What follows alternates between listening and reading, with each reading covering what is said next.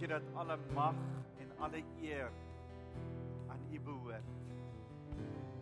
Here, as ons daaroor sing, as ons daaroor skree, as ons dit wil uitroep oor die hele aarde. Here, dankie dat ons vooraf gegaan word deur engele, wat dit elke dag, heeldag rondom die troon uitskree en uitroep. Here, dankie dat ons U heerlikheid kan kom verkondig. Here, dankie dat ons oor dit kan sing. Here, dankie dat U elke oomblik daarvan geniet, as ons U kom aanbid. Ons loof U naam, Jesus. Amen, amen. Julle kan gerus sit, baie dankie.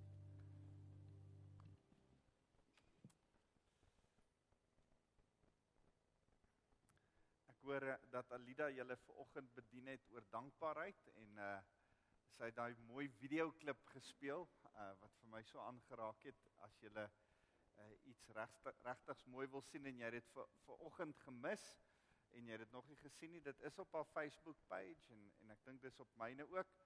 En ek wil julle juist vertel oor 'n TED Talk wat ek hierdie afgelope tyd gekyk het en ek wil julle net die hele TED Talk wys nie en ek wil net daarna verwys. Ek dink ek sal 'n link op my Facebook sit en dan kan julle daarna gaan kyk, maar dis 'n geweldige interessante TED Talk wat gaan, die vrou se naam is Susan Pinker en sy praat oor 'n klein dorpie in Sardinië, in een van die eilande daar in die suide van Italië in die Middellandse See. En wat interessant is van hierdie gedeelte is dat hy die grootste konsentrasie van mense het wat oor die 100 jaar oud is. 'n Hele klomp mense daar is oor die 100 jaar oud en hulle het probeer vasstel hoekom die mense daar so lank leef. So toe het hulle begin probeer uitvind en navorsing doen en daar's 'n hele klomp universiteite en 'n hele paar mense wat kom navorsing doen het en hulle het probeer agterkom of is dit die vars lug wat hulle so goed gedoen het. Maar dis omtrent die minste bydraend tot hulle gesondheid is die vars lug. Of was dit dalk oefening of goeie gesonde ete, dit was ook die minste bydraend. Ek het actually 'n skyfie van so 'n paar goed, ek weet nie hoe goed gaan dit uitkom nie. Hestie wys vir ons daai skyfie van die verskillende bydraende faktore. Daar's dit, clean air is die minste, en dan is dit of jy jou hypertension gefiks kry, dis die tweede laagste, dis nie. En dan is ek so bly om te hoor, lean versus overweight is ook nie geweldig belangrik nie. Ek is verlig om dit te sien. En dan is exercise, dankie tog, ook nie so regtig so belangrik nie. Cardiac rehab, flu vaccine is baie belangriker, kan julle sien, as die feit of jy oorgewig is, of lean is, of exercise het. En dan quit boozing, dit is baie belangrik, moenie eers begin nie, ek sê, en dan quit smoking, moenie eers begin nie, dit help jou gesondheid geweldig meer as al die ander goed, en dan, daai twee boonstes is waaroor ek eintlik vanaand met julle oor wil gesels. Close relationships and social integration. Dit was interessant, baie dankie. Dit was interessant dat meeste van die mense met wie hierdie Susan Pinker gesels het, oor die 100, 102, 103 en die een vrou was 106, as sy met hulle gesels het, dan kom sy agter, hulle het mense om hulle, groepe mense wat hulle ondersteun en bystaan, en hulle het goeie verhouding met geweldig baie mense, of die priester, goeie tip, hou 'n goeie verhouding met die priester, daar's goeie verhouding met goeie vriende rondom hulle, maar daar's gewoonlik familielede wat vir hulle gesorg het, en sy sê, wat vir haar interessant is, oralste waar sy hulle gaan onderhoud voer het met hulle en met hulle gesels het, was daar 'n impromptu kombuis party aan die gang, en dan iewes skielik is daar 5 of 6 mense in die kombuis en het hulle net lekker saam gekuier. En sy sê, dis wat sy agtergekom het van hierdie mense, is hierdie saamkuier, hierdie close relationship en social interaction wat daar was. Verhoudings was vir hulle geweldig belangrik. Vanaand wil ek net weer vir julle kom sê, verhoudings is vir die Here geweldig belangrik. En ek dink dit is so belangrik dat ons vir mekaar sê, dat ons nie verhoudings met mekaar moet mis nie, want God is 'n God van verhoudings. Dit is vir my so mooi dat hy is drie-enig. Hy's Vader, Seun en Heilige Gees. Hy verwys na homself as 'n God van verhoudings. As hy die Vader en die Seun verhouding met mekaar verduidelik, is dit hoe hy kies om homself aan ons te verduidelik. Daar's nie 'n moedergod nie, maar in ons terme van die Vader en die Seun, probeer hy vir ons iets van 'n verhouding, van 'n liefdesband tussen hulle twee deurgee. En daarom is dit belangrik dat ons vir mekaar sê, as ons 'n God van verhoudings aanbid, moet ek en jy ook in verhouding staan. Dit is vir my so interessant as hierdie Susan Pinker dan oor verskillende goeters begin kyk na TED Talk en sy kom by die einde, dan sê sy, 'n groep Bobbiane, hulle het navorsing gedoen oor 'n groep verskillende Bobbiane en hierdie een groep Bobbiane het hulle agtergekom, die vrouens leef langer as die mans. Dis ook, by the way, so vir mense. Vrouens leef oor die algemeen langer as mans. Hoekom? Want vrouens het 'n natuurlike inklinasie om makliker verhoudings te bou as wat mans het. Manne maak dit reg. En dan het sy agtergekom dat die Bobbejaan wyfies wat ten minste 3 goeie close verhoudings mee gehad het. Baie goeie kommunikasieverhoudings en grooming verhoudings. Julle weet mos hoe eet hulle die vlooie van mekaar se lywe af. Nou jy hoef nie vlooie van iemand se lyf af te eet nie, prys die Here, dankie tog daarvoor. Maar daai tipiese kontak in die oë kyk, praat met mekaar, lief wees vir mekaar, dan moet ten minste 3 mense wees in jou lewe met wie jy so close is. En dit was nogal vir my interessant. En ek besef net dat ons weer vir mekaar moet sê, kerk is belangrik, onderlinge verhouding, en vir jou om kerk toe te kom is belangrik. Om baie keer iemand in die oë te kyk, iemand se stem te hoor, vir iemand 'n druk te gee, saam met iemand te lag, saam met iemand 'n koffie te drink, dis geweldig belangrik. Miskien sê jy, man, ek kry genoeg daarvan by my werk, jy het nodig om dit op verskillende vlakke, op verskillende maniere te doen. En ons het nodig dat ons vanaand vir mekaar sê, ons aanbid 'n God van verhoudings. Moet jouself nie isoleer nie. Kom in verhoudings met mense. Sorg dat mense in jou kombuis saam met jou kom kuier.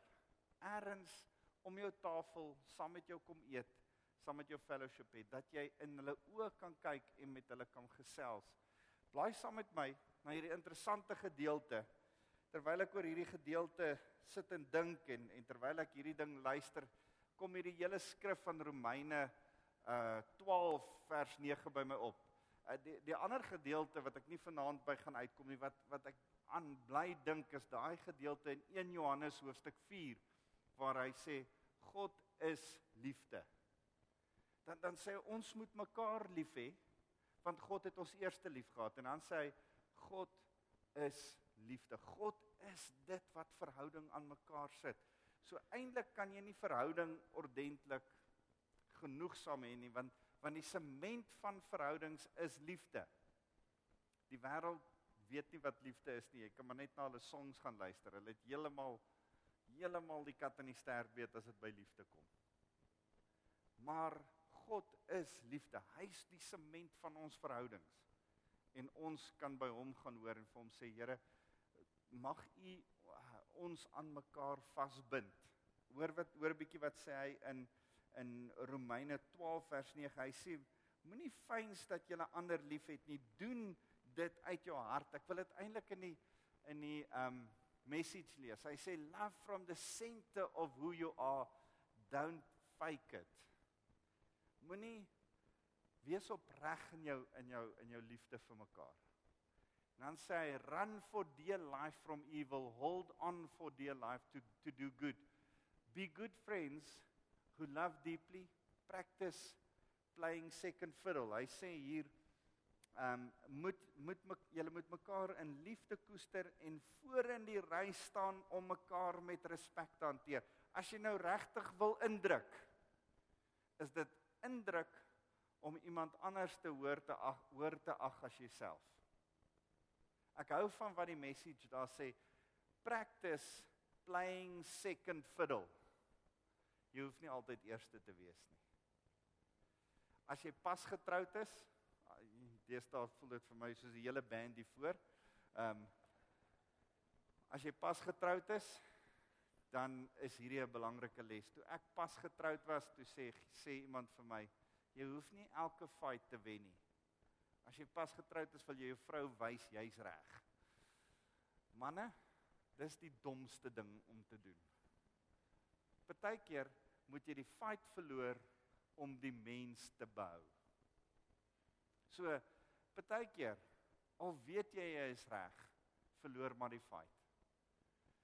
Staan maar terug en sê, I will play second fiddle. Ek sal tweede wees, ek sal jou respekteer meer as wat ek myself respekteer. Hy sê aan vers 11, dan sê hy, don't burn out, keep yourself fueled and aflame. Be alert, servants of the master, cheerfully expectant. Don't quit in hard times, pray all the harder. Help needy Christians, be inventive in hospitality. As ek dink aan daai hele ding van aanhou, vasbyt, deurdruk. Ouens, selfs in ons verhoudings, die konteks van hierdie hele stuk wat hy vir ons sê, byt vas, hou aan, is nie noodwendig in jou gewone Christenskap nie. Dis hier juis in jou verhoudings met mekaar. Partykeer raak jy moedeloos met mekaar, partykeer raak jy gefrustreerd met mekaar. Dis normaal in verhoudings. Maar byt vas, druk deur, hou aan. Hou aan om goed te doen. Hy sê hier in vers 11, moenie sleepvoet wees in al julle toewyding nie, wees entoesiasties, wees werklik diensbaar vir die Here. Moenie sleepvoet wees in wat jy doen nie. En dan vers 12, hulle is te stadig vir my daar. Don't burn out, ons het dit al gelees. Die volgende een, dan sê hy, bless your enemies, no cursing under your breath. Ouens, dis seker een van die belangrikste goed wat ons vir mekaar moet sê is, moenie dat die mense wat jou kwaad maak, jou op 'n punt bring, waar jy hulle vervloek of vloek nie. En ek weet nie van julle nie, maar as jy enigstens die ou Johannesburg pad gebruik, is dit 'n baie moeilike een. Maar, jy moet op 'n punt kom, ek dink ek ry spesiaal hierdie afstand elke dag, net sodat die Here my hierdie geduld kan leer, sodat ek mense kan seën en nie vloek nie. En ouens, dis 'n dissipline wat jy oor en oor vir jouself moet leer. Dis iets wat jy moet gedissiplineerd vir jouself sê, ek gaan nie val vir die vervloeking van my vyand nie. En dan sê hy, bless your enemies, no cursing under your breath, laugh with your happy friends when they are happy, share tears when they are down, get along with each other, don't be stuck up. So, dit was wat vir my so mooi was van die hele ding van grief share, is dat ons op 'n punt gekom het waar ons gehuil het, saam met die wat gehuil het. En geselebrate het, saam met die wat celebrate. Ons het in die laaste tyd gepraat oor, kom ons verbly ons, selfs in ons swaar kry. Daar's kere, wanneer as ons wil huil, dan moet ons bly wees. Maar wanneer ander ouens huil, dan moet ons saam met hulle huil. Dan moet ons saam met hulle kan hartseer wees. En dan sê hy, get along with each other, don't be stuck up. Moenie jy die een wees wat die moeilikste is nie. Dan sê hy, make friends with nobodies. Don't be the great somebody. Moenie hoogmoedig wees nie. En as die Here met ons kom praat in die laaste tyd oor nederigheid, dan sê hy, moenie meer dink van jouself as wat jy behoort nie. As die Here met ons kom praat oor nederigheid, dan sê dit, dan moet 'n ding wees van jy moet weet wie jy is in Christus, maar jy moenie hoogmoedig wees en te veel van jouself dink en dan ander mense daarmee afkraak nie. Want jou verhoudings is belangrik en deel van die liefde wat jy uitleef is die nederigheid. En dan sê hy, make friends with nobody, don't be the great somebody, don't hit back, discover beauty in everyone. If you've got it in you, get along with everybody. Don't insist on getting even. That's not for you to do. Moenie wraak kwaad met kwaad vergeld nie. Moenie wraak pleeg nie. Wees die een wat altyd nederig is en altyd liefde gee. En dan sê hy, I'll do the judging, says the Lord, I'll take care of it. Hy sê dit op so 'n mooi manier hier ook. Moenie vir enige iemand kwaad met kwaad terugbetaal nie. Wees positief teenoor alle mense. Sover dit vir julle moontlik is, moet julle goeie verhoudings handhaaf met alle mense. Dis waartoe die Here ons roep. En as ons weer vanaand voor die nagmaaltafel staan, dan staan ons weer voor 'n punt waar ons harte moet kom ondersoek en sê, Here, van tyd tot tyd moet ek dit kom doen. Staan my hart skoon met alle mense? Is daar mense vir wie ek op die oomblik so 'n bietjie vieserig is? Vir wie ek nie lekker is nie? Kan ek net vir jou sê, dis doodnormaal, dit gebeur. My en jou se taak as wedergebore Christene is om net daai introspeksie te kom doen en te kom sê, weet jy wat, ek moet kom regmaak. Ek kan nie toelaat dat 'n klein dingetjie al hoe groter en groter en groter word. En hierdie klein worteltjie van bitterheid begin groter word en later 'n boom wees wat vrugte dra waar daar bitterheid in my lewe is nie. Die vrug kan jy sien, die wortel kan jy nie sien nie. Deel met die wortel terwyl hy nog ongesien is, voordat hy 'n boom word met wortels, met vrugte. En ek en jy moet eerder die vrug van die Heilige Gees in ons lewens dra. So ek ervaar regtig dat vanaand weer eens een van daai aande is wat ek en jy moet introspeksie kom doen en vir die Here kom sê, Here, hier's hierdie ou wat ek nie meer lekker is nie, daar's daai familielid wat my so 'n bietjie kwaad maak, daar's daai een met wie ek nie, Here, vanaand kom ek weer net voor U jammer sê en daar's een ding van jammer sê en bekeer. Here, ek is jammer oor dit wat ek gedoen het. Maar saam met jammer sê, moet daar ook restituisie wees. Saam met repentance met daar restitution wees. Die twee loop hand aan hand. Daar moet altyd bekering en restituisie saamgaan. Dit help nie net jy sê jammer nie. En nou moet die ander een sê, ja, ek vergewe jou. Partykeer gaan saam met die jammer 'n goeie restituisie. As dit nie te erg is nie en jou vrou is vir jou kwaad, is 'n goeie manier om restituisie te doen, 'n goeie koppie koffie in die oggend. Maar partykeer as 'n man 'n bos blomme by sy huis aanbring, dan weet sy vrou al en sê, wat het jy verkeerd gedoen? Want hy kom al sommer met die restituisie voordat hy jammer sê. Maar soms dan moet ons restituisie doen. Vanaand ervaar ek dat die Here vir jou sê, dis tyd om restituisie te doen. As jy geld gesteel het, kan jy geld terugbetaal. Maar partykeer as jy moord gepleeg het, kan jy nie die ou weer lewendig maak nie. Daar's sekere goed wat jy nie weer kan undone nie. Ek wens daar was so 'n undo knoppie in ons lewe ook. Maar daar is nie. Die Here sê jy moet kom restituisie doen.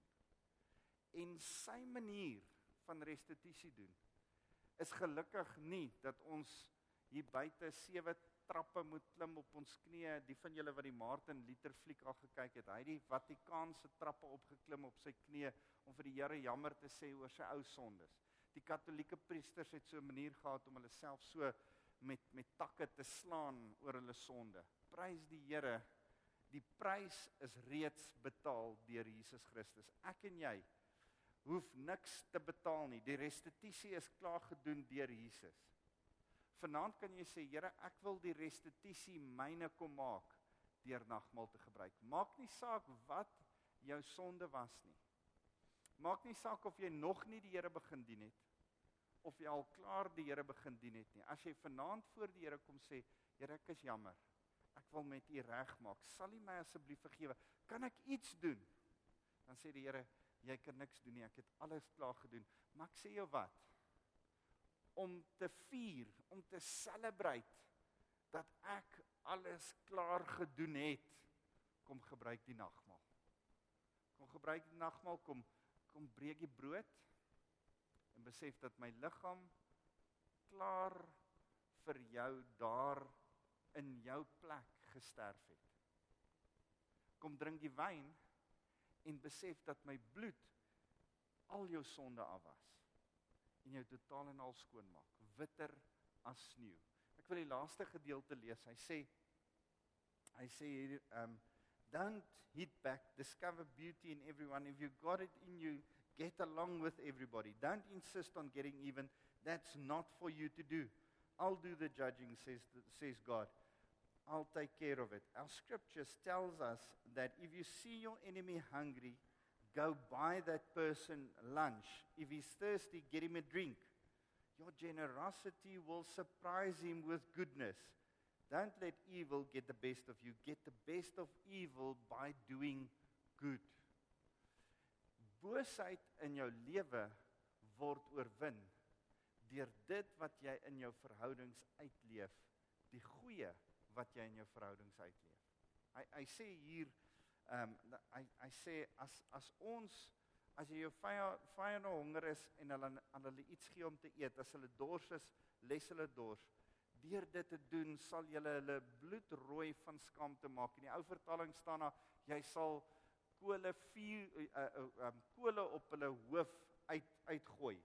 Dit beteken net, hulle sal eintlik skaam wees, hulle sal eintlik rooi word, om te dink dat hulle sleg was met jou, en jy goed was met hulle. Die Here sê, dis al wat jy moet doen. Wees jy goed, tot hulle skaamte. Jy hoef hulle nie te probeer iets terug aandoen nie.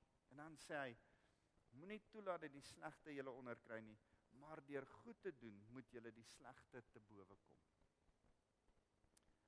As ek voor julle staan vanaand, en julle bemoedig, met die feit, dat ons verhoudings weer aan God moet onderwerp. Ons verhoudings met hom, ons baie naby verhoudings, jy het eintlik net 2 covenant verhoudings, 2 verbondsverhoudings. Dis jou verbondsverhouding met die Here, en dis vir jou verbondsverhouding met jou man of jou vrou.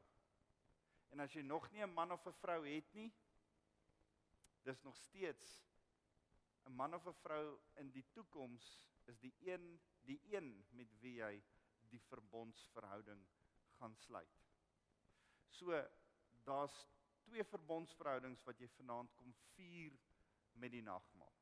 Daar's goeie commitment verhoudings wat jy vier. Goeie vriende, goeie pelle, dalk gaan jy uit met iemand, dis nie 'n verbondsverhouding nie, dis net 'n commitment verhouding. As jy dit al 'n verbondsverhouding gemaak het, het jy te ver gegaan en moet jy vir die Here jammer kom sê, en moet jy juis vanaand nagmaal ook kom gebruik en vir die Here sê, Here, ek is jammer. Moenie vanaand hier staan en dink, hoor jy, ek is te sondig om nagmaal te gebruik nie. Dis juis vir ons sondaars wat die nagmaal is, om te wys dat ons skoon is in Jesus Christus.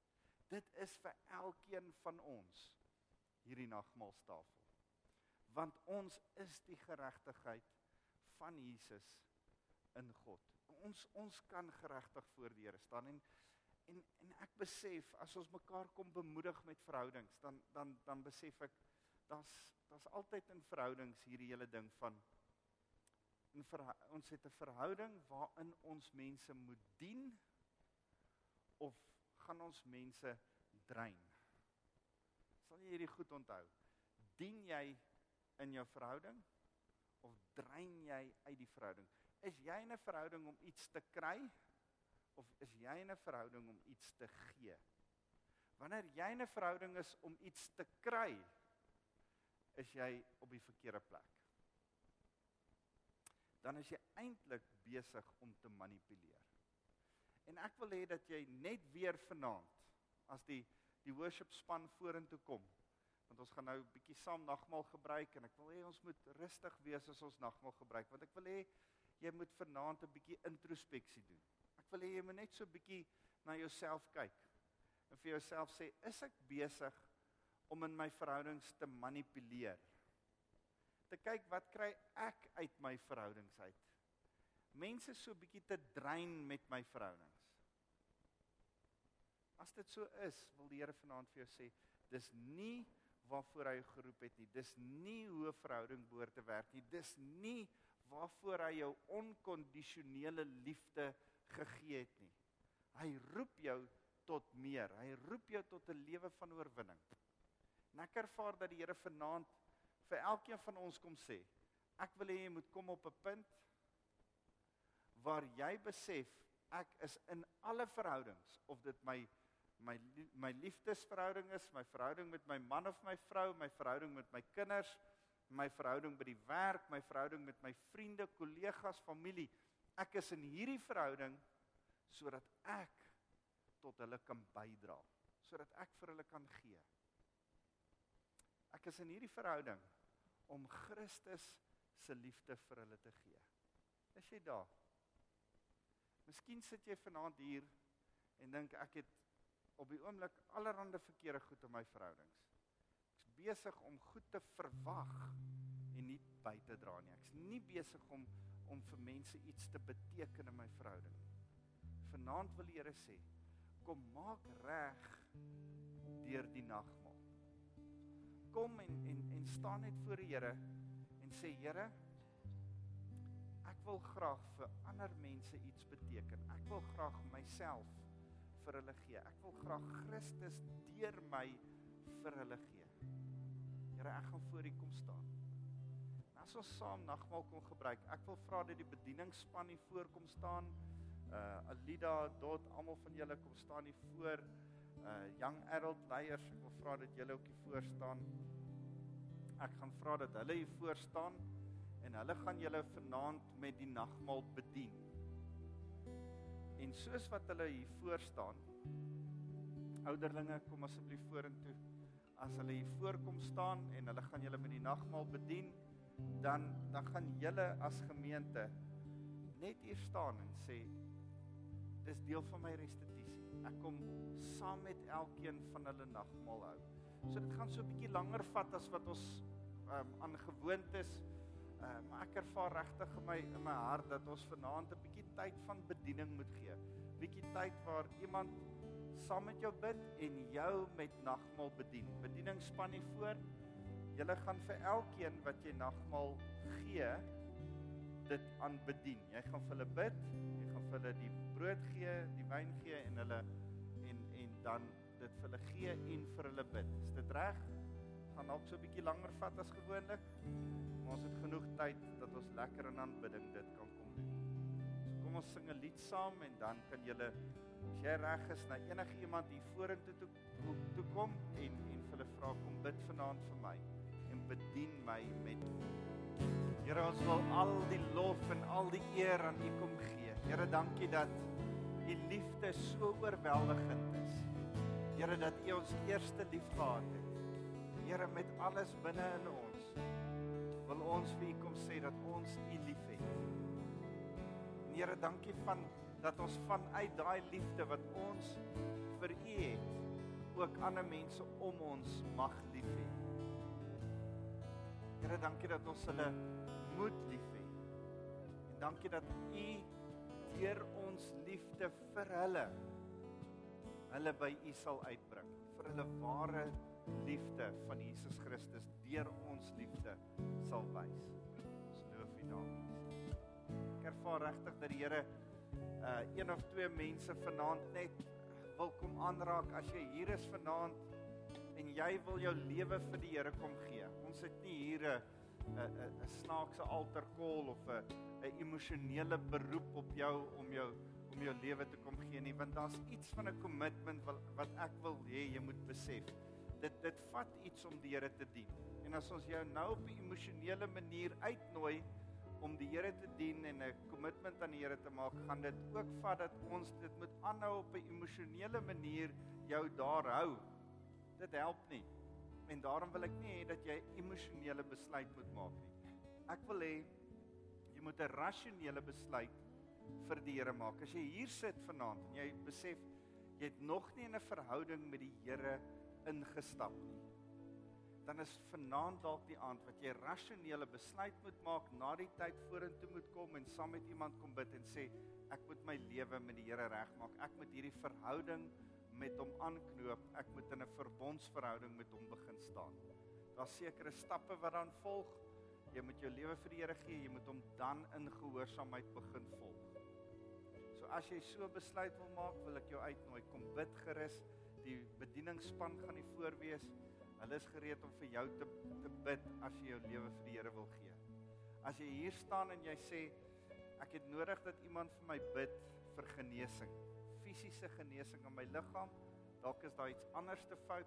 Hier gaan 'n bedieningsspan wees wat saam met jou kan nagmaal gebruik en saam met jou kan bid en die Here vertrou om bonatuurlik vir jou aan te raak en bonatuurlik vir jou uitkomste te gee. Kom ons staan so en dan steek jou hande uit en ontvang die seën van die Here. Here, ek wil die gemeente kom seën met die liefde van God ons Vader wat met ons 'n verhouding wil hê.